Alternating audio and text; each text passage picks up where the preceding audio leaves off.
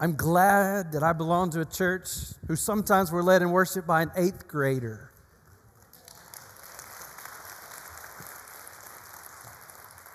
There is no junior Holy Spirit. Like, he doesn't become like full Holy Spirit when you're like 21. He's Holy Spirit all the way through, and we praise Him for that. Hey, we're in a sermon series right now called Worldview and Focus, and we're looking at the 8 big questions that everybody asks in their life. And how you answer those questions depends on the worldview that you have chosen, the lenses through which you have chosen to interpret and to understand the world around you. And so the big question that we're looking at today, and there's only one more of these to go. Next week we're looking at the question, what happens after I die? But today we're looking at question number 7, which is this: why am I here? Why do I exist? Why am I on this planet in the year 2022? And that very question seems to imply that the human heart knows that there must be some reason I'm here. There must be some purpose I'm here for. There must be some intentionality behind my existence here. Because we naturally look at the world and we see it this way, and it makes sense to us that everything has a purpose. We invent things with a purpose. We build things with a purpose. We write things with a purpose. We do things with a purpose. And we look at ourselves and we naturally then just wonder, well, what about me? Why am I here? What's the point of this? What's my purpose in this place? And as we've touched on through this series, the atheist or the secular humanist, they would say, well, there really is no purpose for you being here. We're just one big cosmic accident. And so there really is no purpose or meaning. There's really no intrinsic value or worth in you being here. And here's what's happened. We have drilled that junk into the minds of generations now of young people. And then we watch here in the Birmingham metro area as somebody kills somebody every single day, and we go, why all the violence? Why all the disregard for human life? Right? And we shouldn't be surprised by that. We act surprised these days when, sadly, it seems hardly a week goes by that I don't know somebody that knows somebody that just took their own life. And we act surprised by that.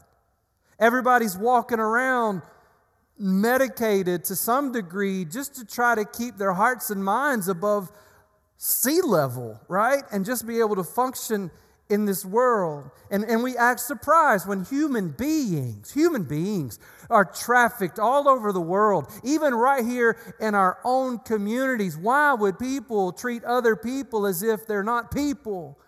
And we act surprised by that. The truth is, here's what surprises me. What surprises me is we're not seeing more societal decay than we're already seeing.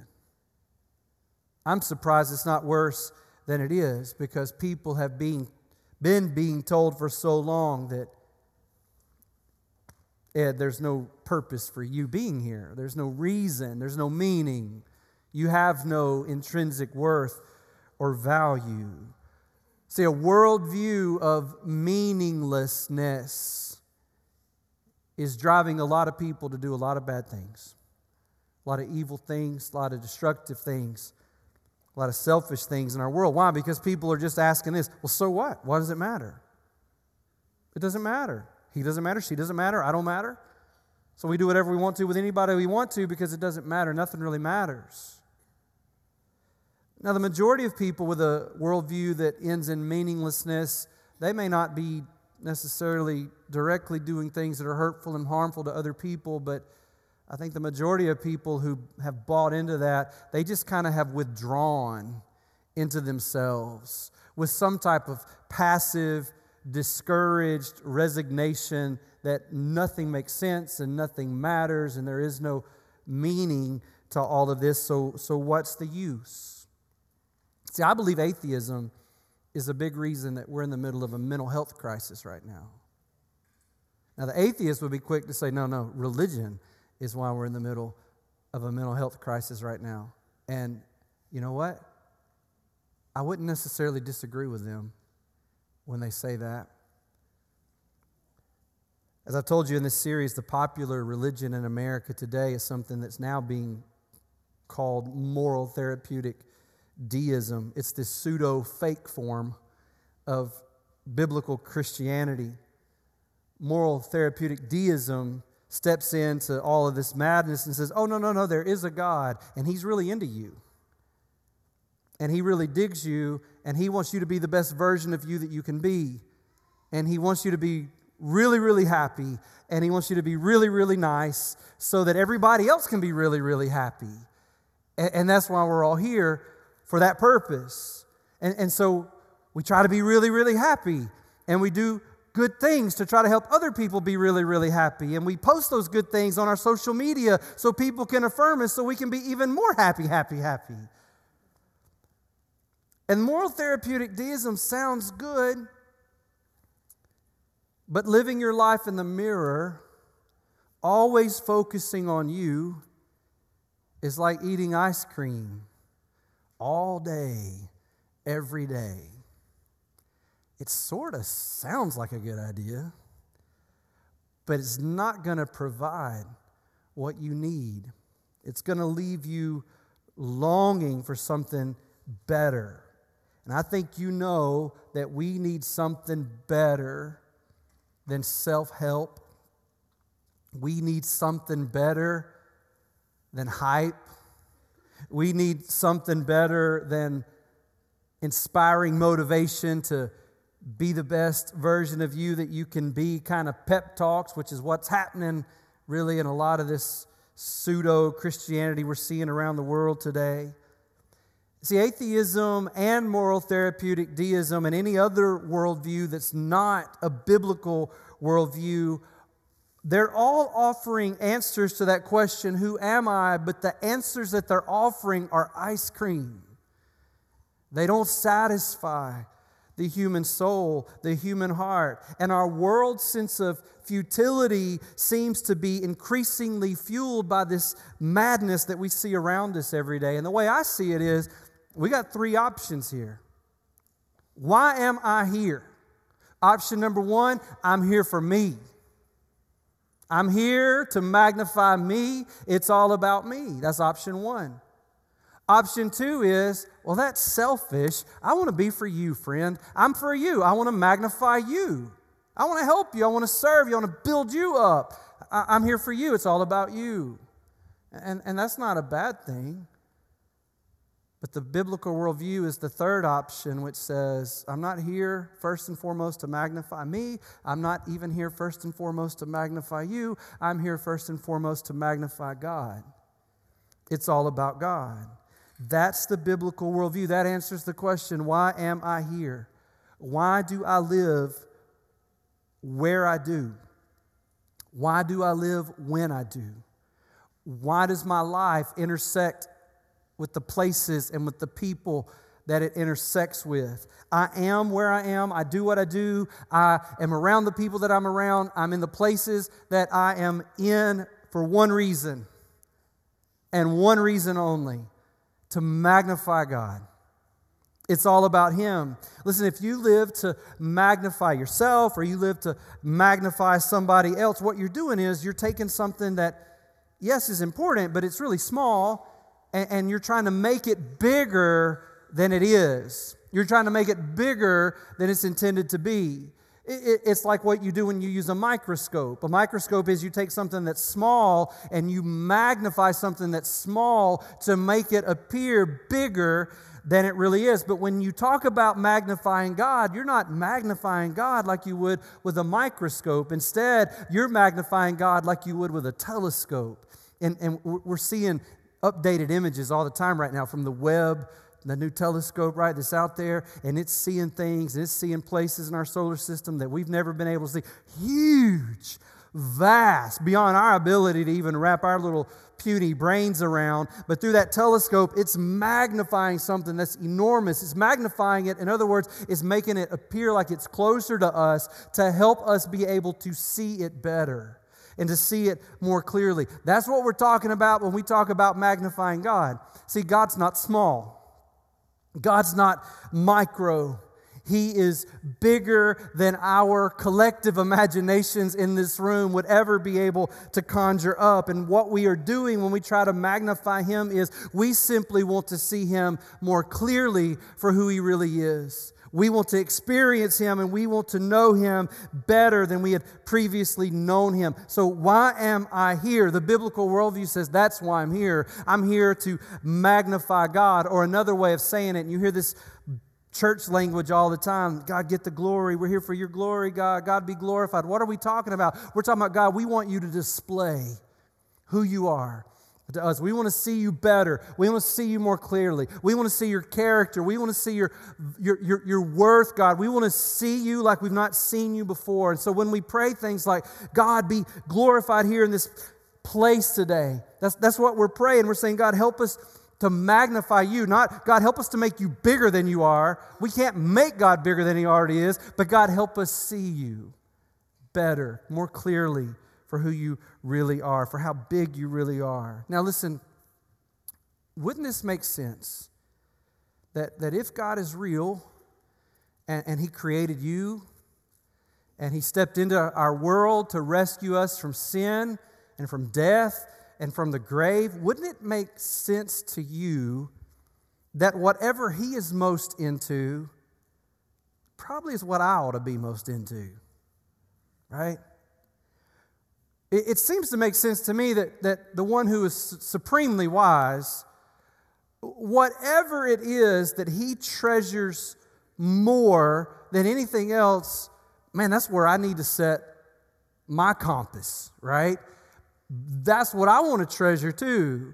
I want to be passionate about what God is passionate about. I want my life to orbit around what He orbits around. And do you know what God's greatest passion is? This is maybe going to hurt your heart, but I love you enough to tell you the truth. His greatest passion isn't people. He loves people, and He loves you. But His greatest passion is not to magnify you or anybody else. His greatest passion is to magnify Himself.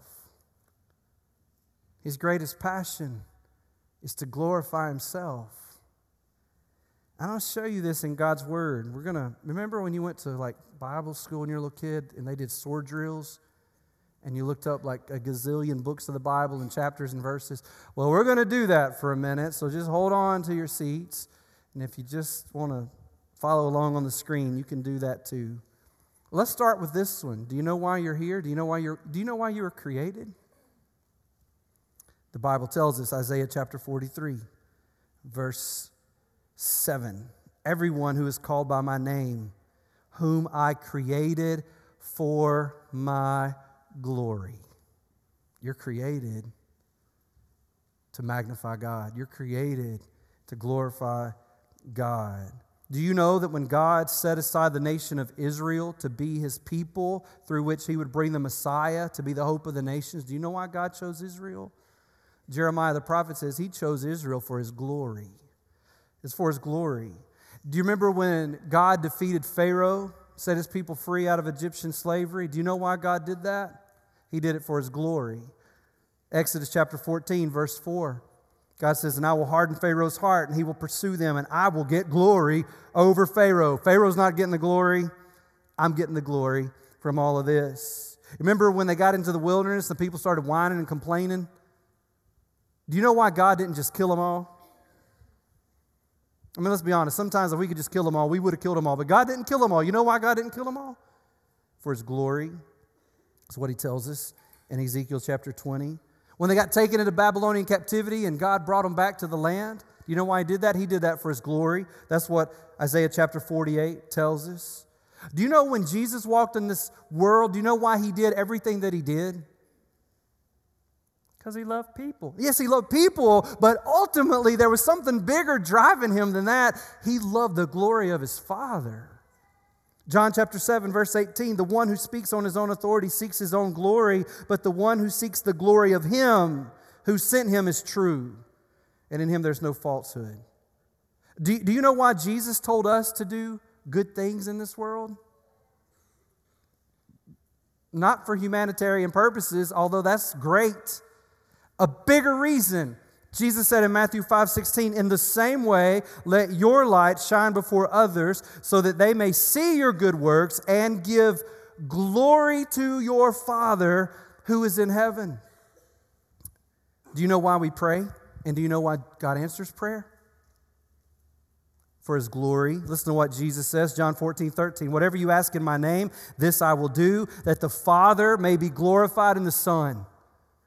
Does He delight to answer our prayers? Yes. Because He loves us? Yes. But more than that, He hears and He answers our prayers for the glory of God. Do you know why Jesus endured the final hours of His life, went through all that suffering? For God's glory. John 12, verse 27, Jesus in the garden says, now is my soul troubled, and what shall I say? Father, save me from this hour.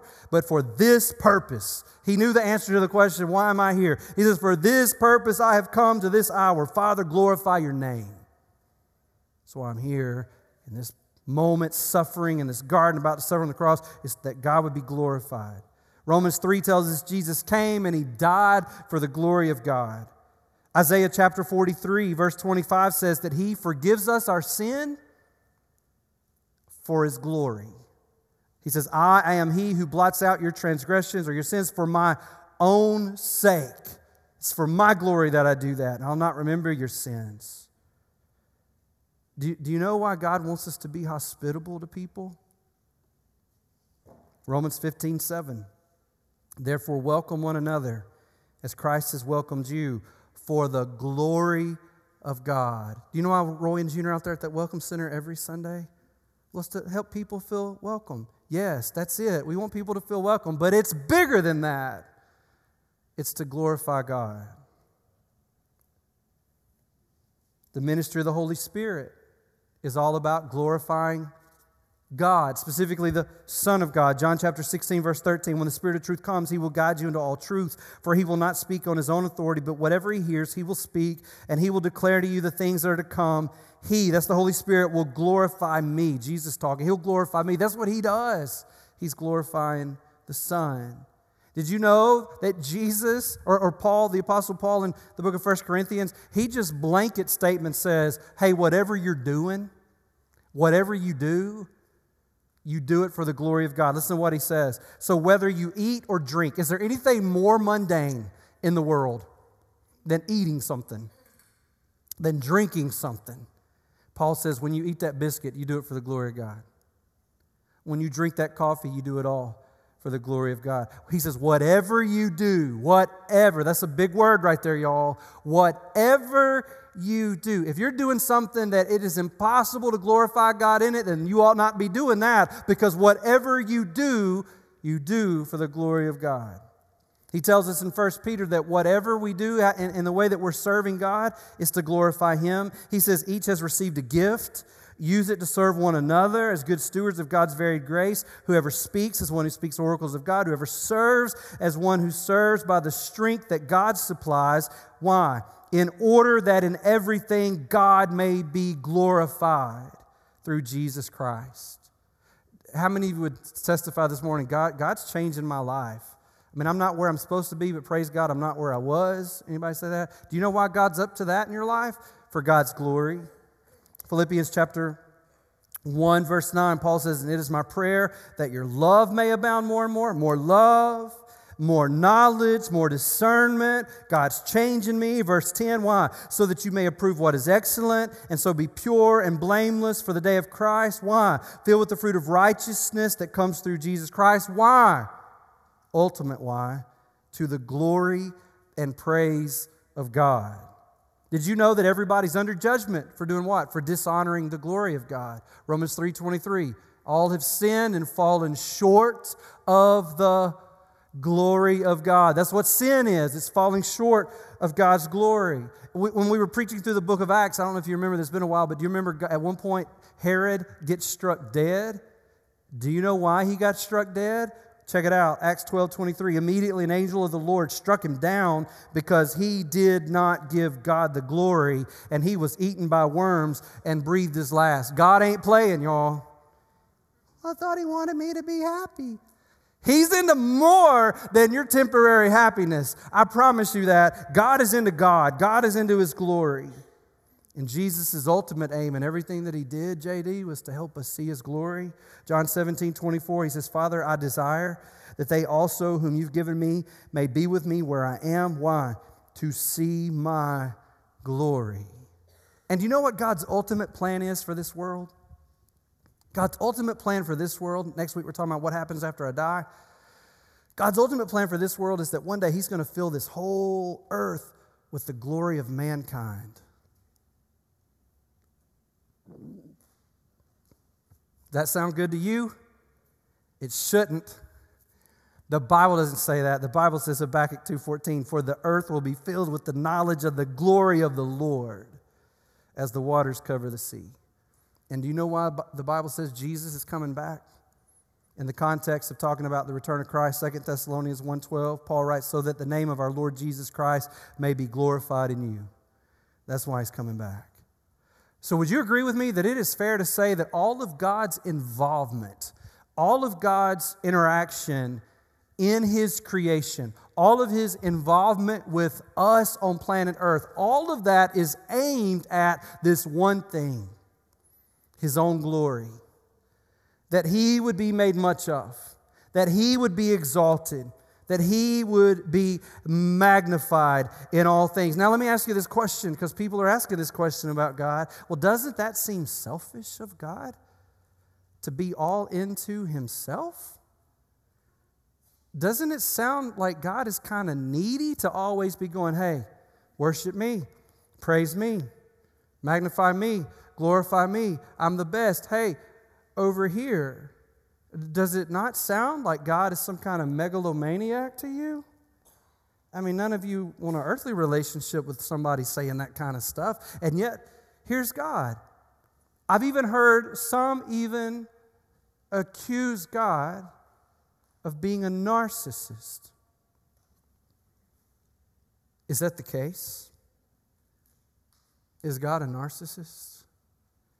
The answer to that today that I will show you is a big, fat, resounding, absolutely heck no.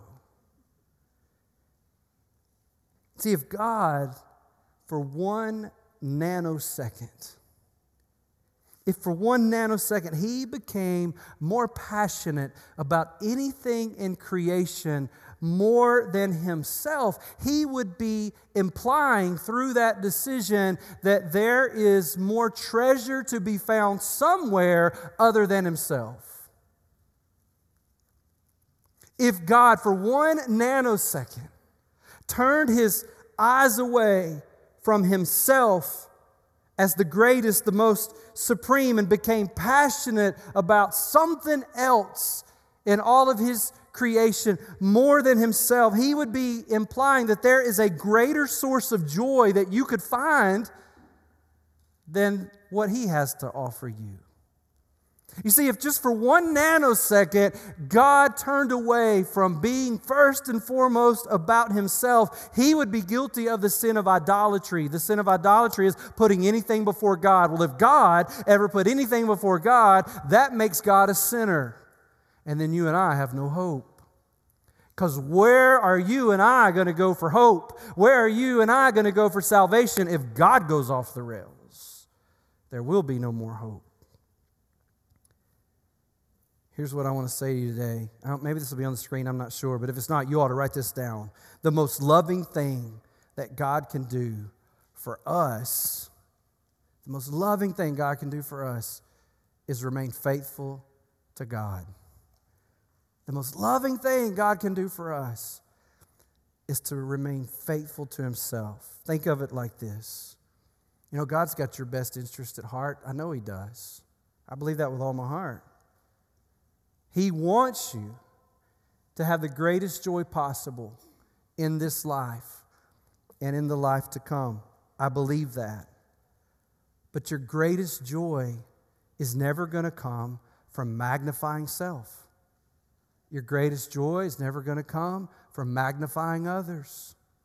Your greatest joy is never going to come from magnifying anything in all of creation. Let me explain it this way. Let's say that you are a tour guide for a sightseeing company. If you're going to Israel with me next spring, we'll have a tour guide, and you better hope we have a good one. Because let's say that you're a tour guide for some company, and people have been saving up a long time because they want to see this thing. It's on their bucket list, right? They've heard of it. They've seen images of it on the internet. They've even watched some videos on YouTube about it. But they know, man, none of this, you can't do this justice, right? And they know, I got to go and I got to see this for myself. And it's on their bucket list, and they've saved up for so long, and they've looked forward to this for so long. They just want to come and see it, and just for a moment, just take it in, right? Just stand there and just savoring something that is just spectacular, that just leaves them breathless, right? That they can just go, man, I am so glad that I got to look upon this before I died. Now, if you really care about them at all, as any kind of decent tour guide, when they get there, wouldn't you make sure that you pointed them to the very most spectacular thing that they could see, that they could behold? Like if they've come to see the Grand Canyon and you are their tour guide, are you only going to take them to the gift shop and go, hey, listen, look around, check all this out. Isn't it something? Huh? Have you seen the shot glasses with the picture of the Grand Canyon on it? Ooh, how about that? Huh? Glad you came, right? Glad you came. All right, have a good day. Bye now. Would you do that? No. Any decent tour guide wants to take these people out and wants to blow their mind, wants to just blow them away with what they're seeing. Good tour guides want to hear you go, oh my gracious.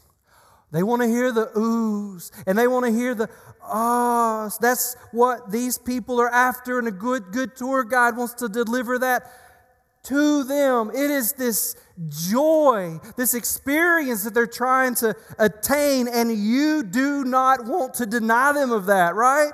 What kind of wicked, lazy tour guide would you be if you just went, well, it's so hot out there today, but we're going to stay in here in the gift shop because it's amazing in here, right? Have you seen the stuffed animals?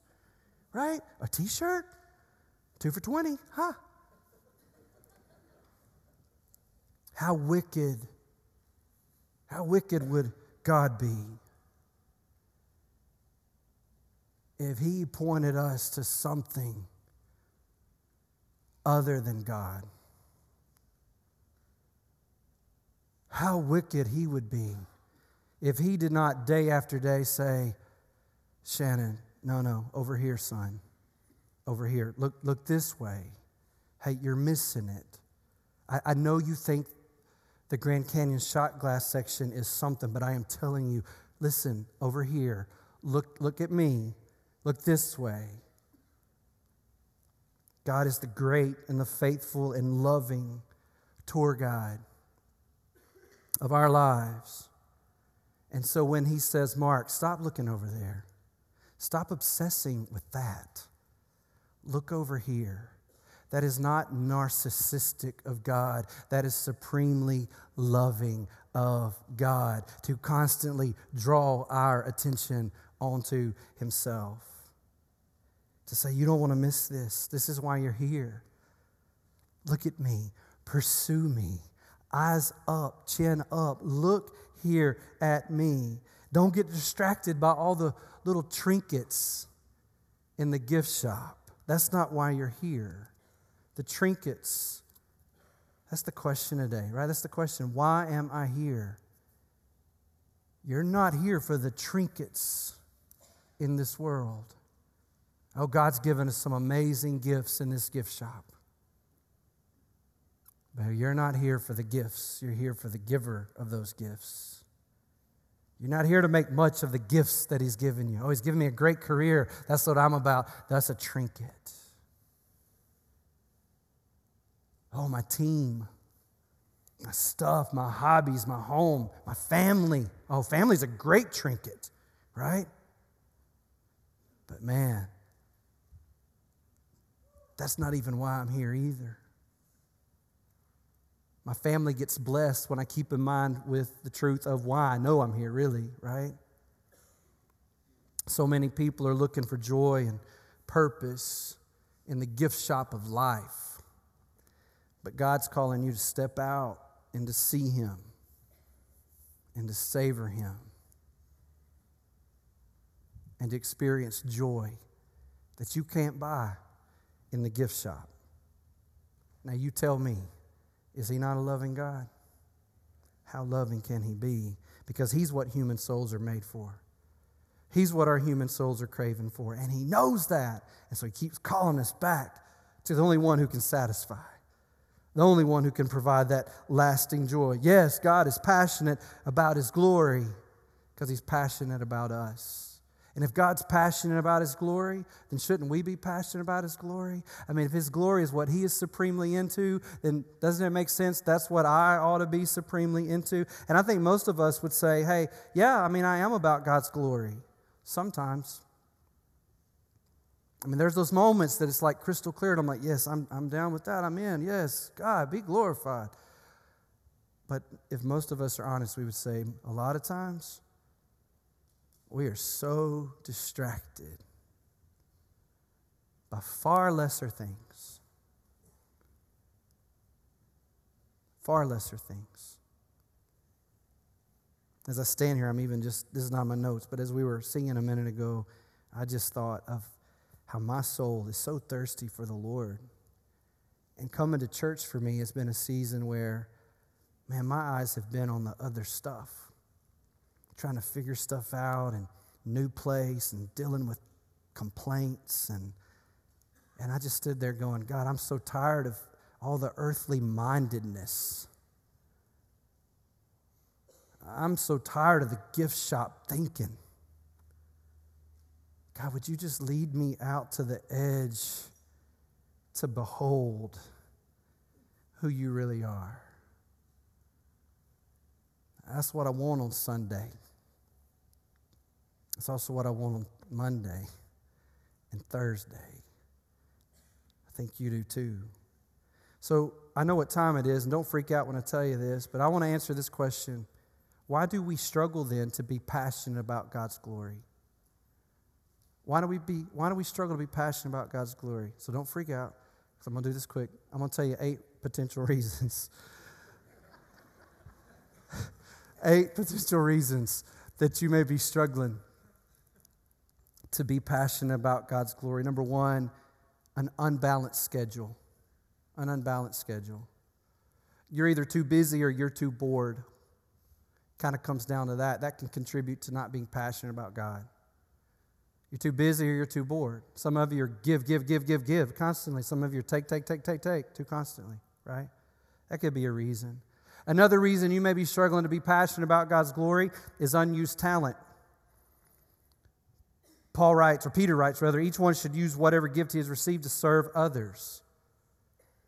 See, if you don't use your talent that God has given you, if you don't use your talent from God, you're going to lose your passion for God.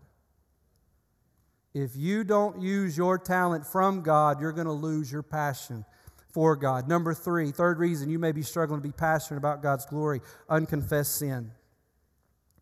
Unconfessed sin, guilt will rob you of your joy. Guilt will rob you of your passion for God and for His glory. Did you know this? You can't feel guilty about sin and passionate about God's glory at the same time. So that may be why you're not passionate about God's glory today, because you're busy being guilty over unconfessed sin. Here's good news. You can confess it and He'll forgive it. 1 John 1:9. Number 4 reason you may be struggling to be passionate about God's glory. There's an unresolved conflict. Conflict just drains us and takes our attention off God's glory. It's tough, man. Having a good day, everything's rocking, and then here comes the thing, man, and suddenly somebody's just sucked the zippity right out of your doodah, you know? Unresolved conflict. We got to forgive, get our mind on things above, and move on. Number 5, fifth thing that may contribute to lack of passion for God's glory, an unsupported lifestyle. Here's what I mean by that. You've surrounded yourself with people who do not support you in being passionate about God's glory. You have surrounded yourself with people that you have common interests with, but those interests are not the glory of God. You've not surrounded yourselves with eagles who say, hey, let's soar up there and see him today. You have surrounded yourself with turkeys. Unsupported lifestyle could be keeping you from being passionate about God's glory. 6th reason that you may be being unpassionate about God's glory, an unclear purpose. You just forgot. Today you've been reminded. Maybe some of you today are going, oh yeah, that's why I'm here. I forgot. I've made it about the gift shop. I've made it about all the stuff in my life. I've made it about all these other things, and I forgot. Unclear purpose. So when you forget why you get out of bed, you forget why you drink the coffee, you forget why you eat the biscuit, you forget why you pay the bills, you forget why you change the diapers. When you forget all that's for the glory of God, now you have motion without meaning. And that's madness. 7th reason you may not be passionate for God's glory today is you have an undernourished relationship with God. Your relationship with God is undernourished. You've neglected your relationship with the Lord. So tomorrow, when the trials come, the challenges come, the difficulties come, the distractions come, your soul tends to be suffocated because you have failed to nourish it properly in your relationship and in your walk with the Lord. Neglecting time in prayer, neglecting time hearing from God out of His Word. And that could be causing this lack of passion for His glory in your life. And there's an 8th and final reason you may not be passionate for God's glory, and it's this: because you don't really know Him. That's why you never really think about His glory. Because you don't really know Him. Scariest thing to me that Jesus ever said is when He says there's coming a day that people are going to stand before me and they're going to hold up their resume and say, look at all these amazing things that I did for you. And Jesus said they will be looked at by God and they will be told, depart from me, because I've never known you. And maybe you're here today and you've checked all the boxes, and man, you got an impressive Bible Belt, church going, mama loving, praise God kind of resume, but you don't know Jesus truly. And if you're scratching your head today and going, I don't know why I've been satisfied with the gift shop, that may be why. Because you've not allowed the Holy Spirit to lead you out of the gift shop and to stand face to face with the one who died to be your Savior. And if you don't truly know Him today, I wouldn't leave this place until you know Him. 2 of our teenagers came down at the end of the first service to say, hey, we didn't know Him either until Friday night. And sitting at home Friday night, Holy Spirit walked us out of the gift shop and said, here's Jesus. Do you trust Him? And they said yes. And maybe today the Holy Spirit's walking you out of this gift shop you've been just circling in for so long. Oh, the shot glasses and the stuffed animals and the t-shirt and all the Jesus-y stuff, but no Jesus. If the Holy Spirit's grabbing you today to walk you out of that shop, go. Because you're about to encounter something that's going to leave you speechless, breathless, and forever change your life. Maybe up to this moment, your purpose has been misplaced. Maybe you do know the Lord, but it's been misplaced. Maybe you've been outside the gift shop, but man, you got sucked back in. And the trinkets are amazing. I mean, your retirement truly is an amazing gift from God, but it's a trinket. And that house you're living in, wonderful gift from God, but it is a trinket in the gift shop. A new fancy rod you rolled up in here with today, smooth gift from God, no doubt, but trinkets. That's all it is. Today, would you trade the trinkets of the gift shop for the treasure of God Himself? For His glory. There's reasons we don't stand in gift shops and take pictures. They're never going to believe this. The stuff in the gift shop is intended to point us toward what really is meant to be remembered. And all this stuff, Roger, the good gifts that God's given us, man, we're obsessing over that, but we weren't created to be making much of this stuff, man. All this stuff is to remind us of where it came from and who it came from. What kind of tour guide would God be if He just walked around this place today and saw you lost in the gift shop and just passed you by? Say, enjoy that. Rock on with that. Yeah. You've been standing there looking at those shot glasses a long time. I know they say my name on it. Say Jesus on it. What kind of God would He be if He just left us in the gift shop today? Well, if you're in the gift shop today, that's not His desire. He has showed up here today to walk you out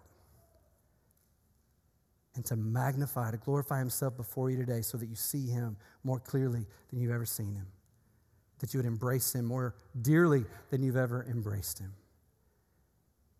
And that not only that, but through you, you would become His little Webb telescope through which other people can see Him too.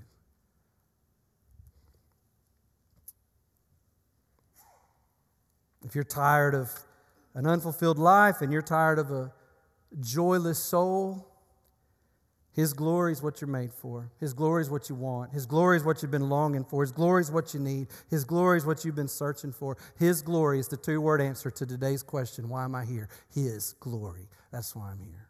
So God, we bow before You today. And we're asking You, God, to help us step away from the stuff in the gift shop of life. We act like spoiled little 6-year-old brats who are just bent, bound, and determined that if I don't have this trinket, I'm going to die. If I don't have this trinket, it ain't worth it. And we're pitching fits every day to have cheap trinkets that are so easily broken and never satisfy. God, You have created us to thirst for You. And God, I pray that today, even though we have drunk deeply for so long from other wells in this world, that today we would come to know for ourselves that none of those compare to You. That today we would know that You alone are the satisfier of the human soul. God, would You be that to us today? Holy Spirit, would You just step into this little gift shop we have here? It's filled with a lot of Jesus-y stuff. Holy Spirit, You don't offer Jesus-y stuff. You offer Jesus.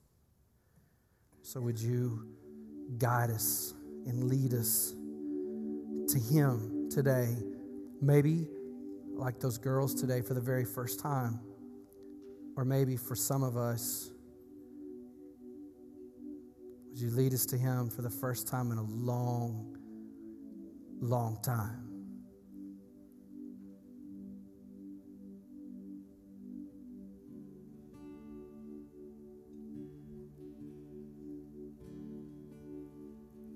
We're going to stand in just a moment. Before we do, I want to ask you to do this. This is our last moment together on this first day of the week to worship God in this room. And if you can just stick in this room with us while we worship God, would you do that? I know there's emergencies sometimes. I get that. I just don't think I'm the only one that today just is saying, God, I'm just hungry, God, for you. I am burned out on having to think about and talk about all the stuff in the gift shop. And God, I just want to stand on the edge of the canyon and see you with fresh eyes today. So I want to invite you to stand. And we want to worship the Lord together today. And you decide, gift shop or God. This is your call.